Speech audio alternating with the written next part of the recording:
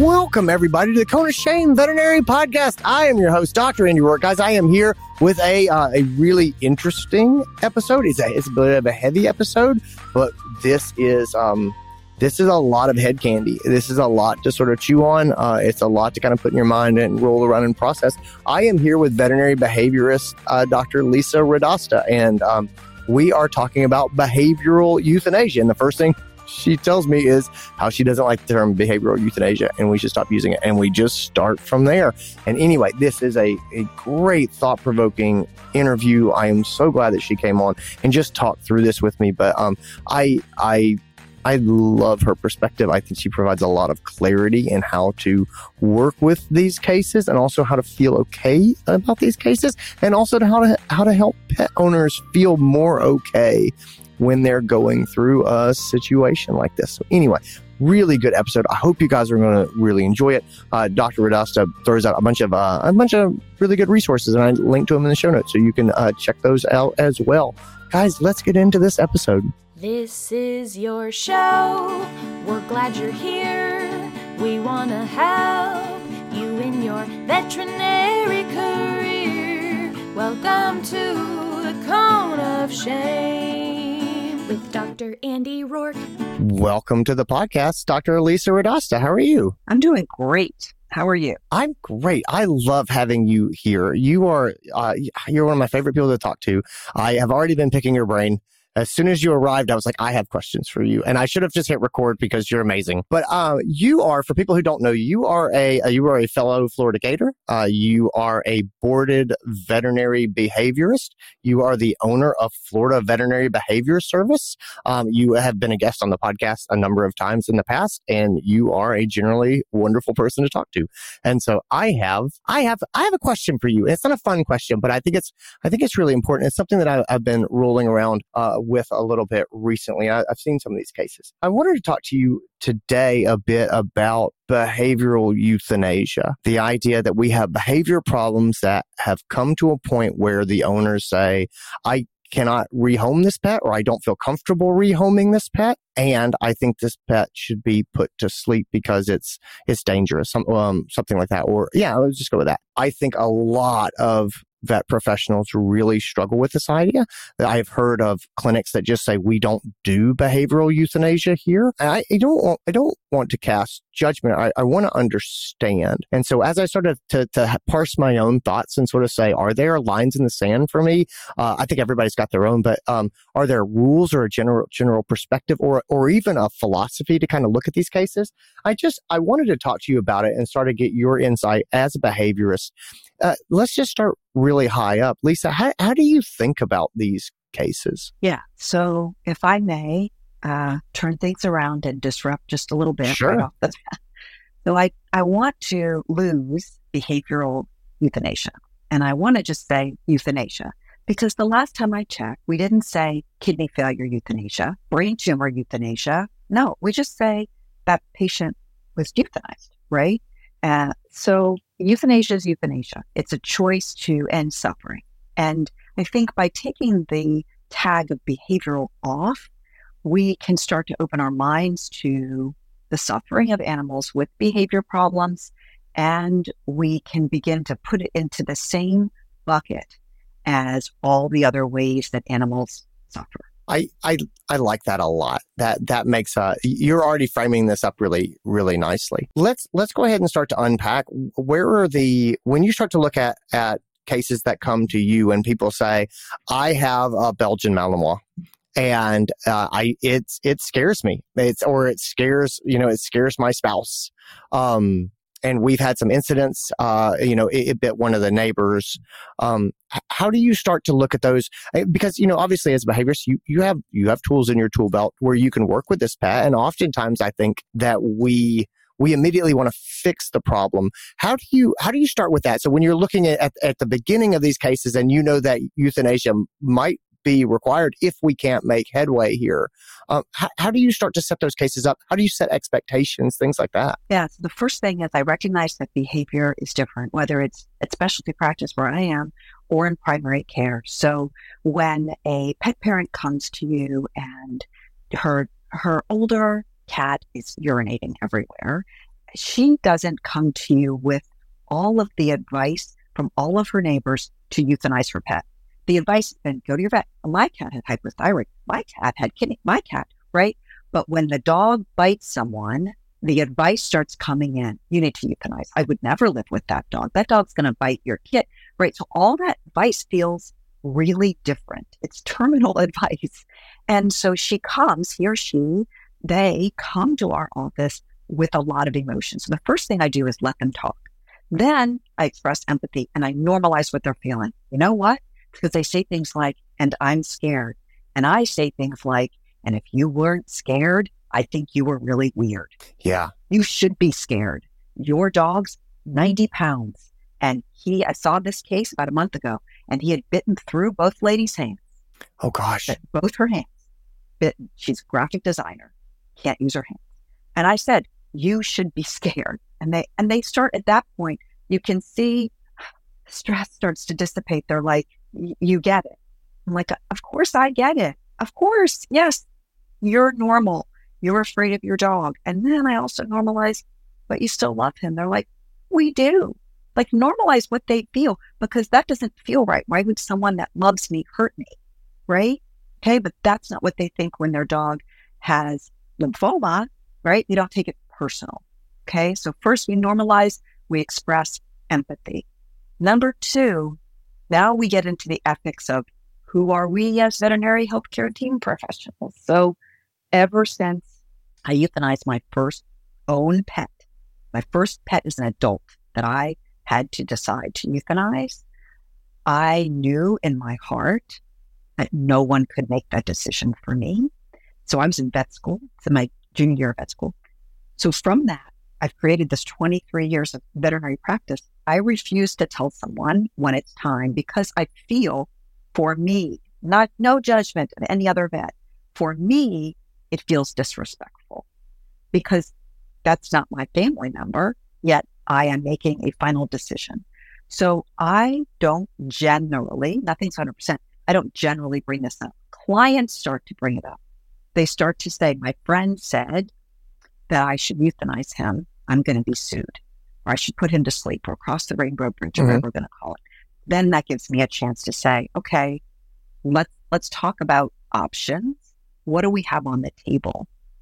So for this case that I saw, single lady, 2 dogs. One was aggressive. One's just a regular Joe. Aggressive dog is biting her, is biting visitors. You can't make this up. Is biting the other dog. It gets worse. She lives in a 1-bedroom apartment by herself. No significant other that even comes to stay with her. So I say, okay, she's opened up the door. I don't know what to do. She's crying. I don't know what to do. I'm sad. I'm mourning her. I say, okay, well, let's just talk. What can we do right now? So here's what I know. So I've already done a physical. Like I already know this dog is also sick.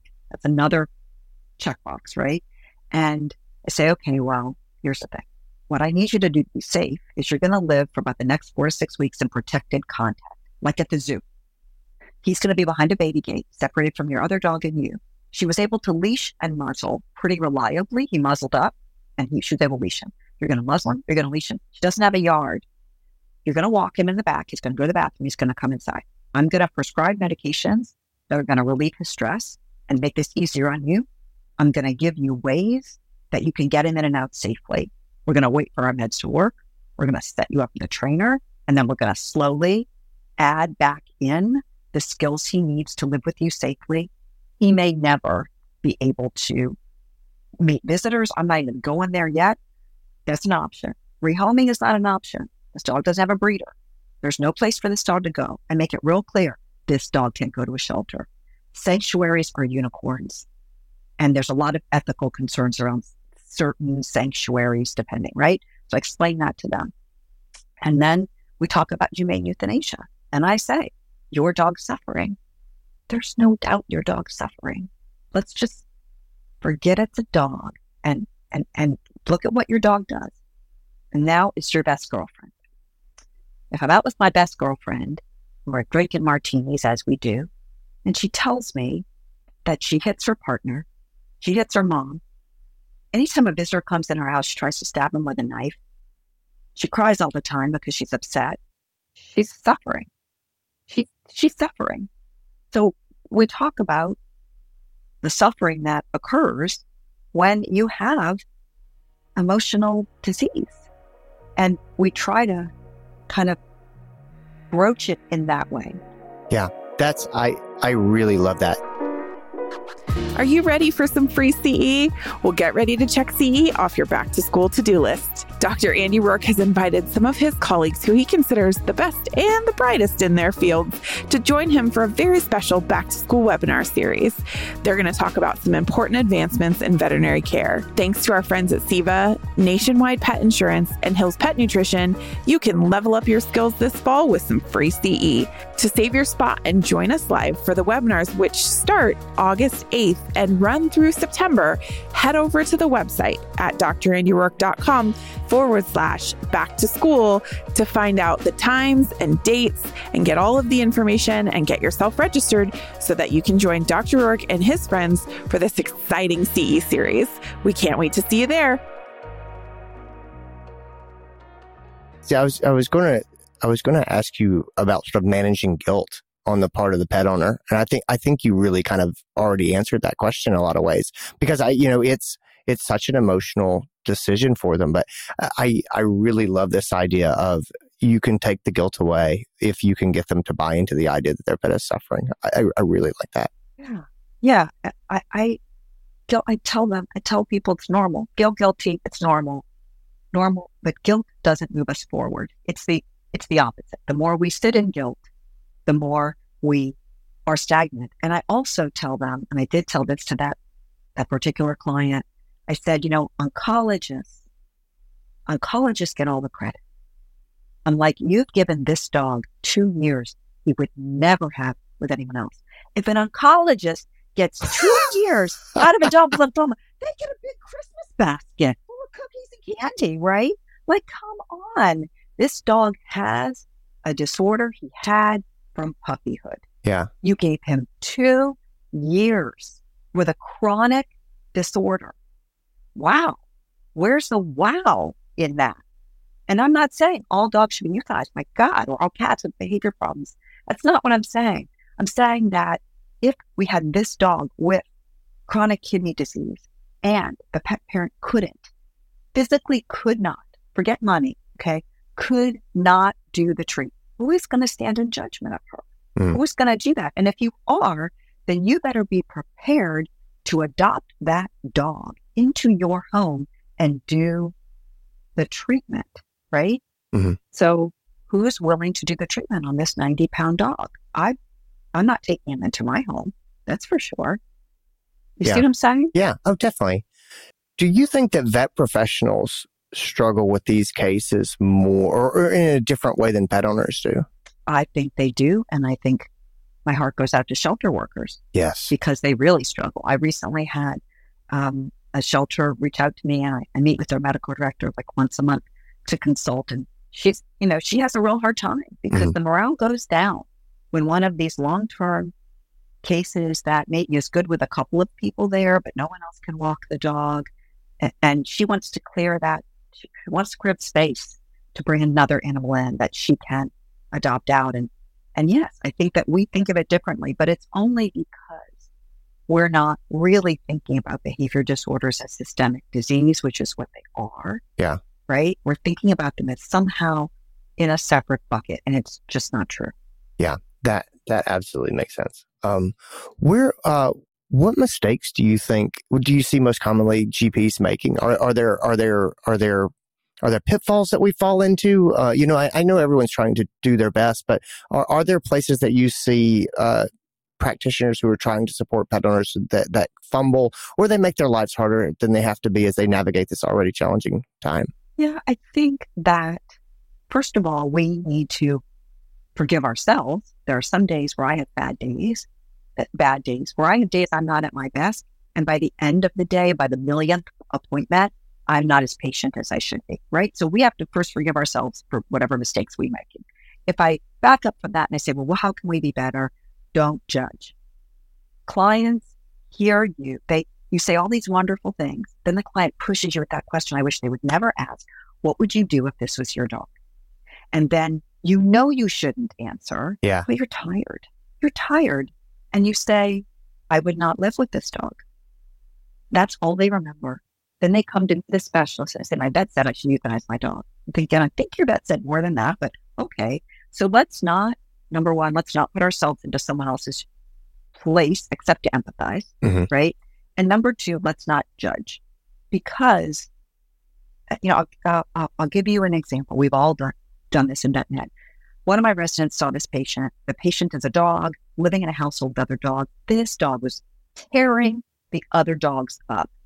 And so she gave the first recommendation you always give: separate dogs for safety while we get this plan in place. The client went home, came back to the next recheck, didn't separate the dogs. There was another fight.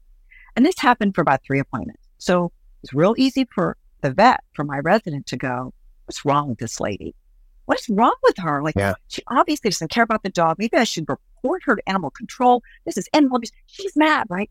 So by the 4th appointment, the lady says, no, my husband has terminal cancer.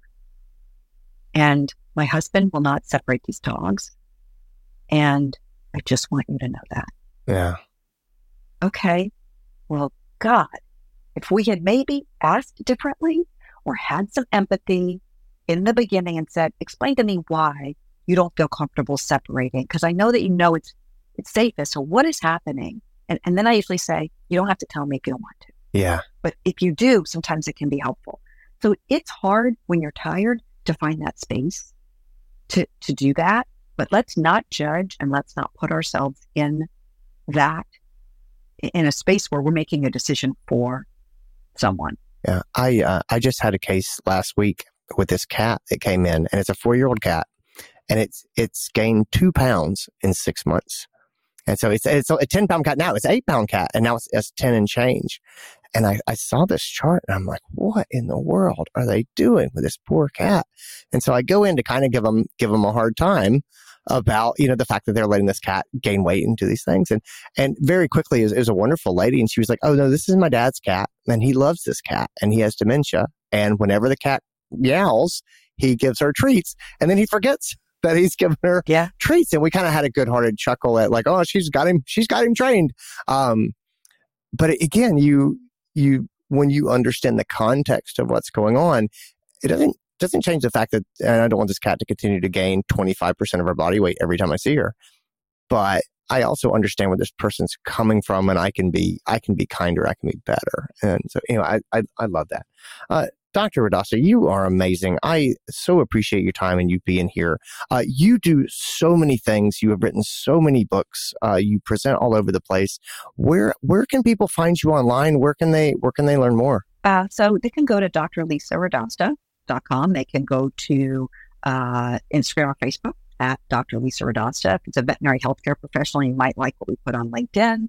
And then we have our website, which is flvetbehavior.com. And the reason I bring up our website, even if you live, across the world, is that we have handouts and videos that we that are meant for pet parents. So if you don't know what to say, that might be on our website. You can send the pet parent there or to our YouTube channel, and you'll get what you need. That's so awesome. I love the stuff that you put out for pet owners as well. It's always great to have good resources to send people to, because you know that they're going to search online. And so you could just to be able to point them in a good, supportive way. That's awesome. Thank you so much for being here. Guys, thanks for tuning in. Take care of yourselves, everybody. And that is it, guys. That's what we got for you. I hope you enjoyed it. I hope you got something out of the episode. Thanks so much to Dr. Lisa Radasta for being here. Thanks to you for being here and listening. If you like the podcast, do me a favor. Leave me an honest review wherever you get your podcast. It means the world to me. Anyway, that's all I got. Gang, take care of yourselves. Be well. I'll talk to you soon. Bye.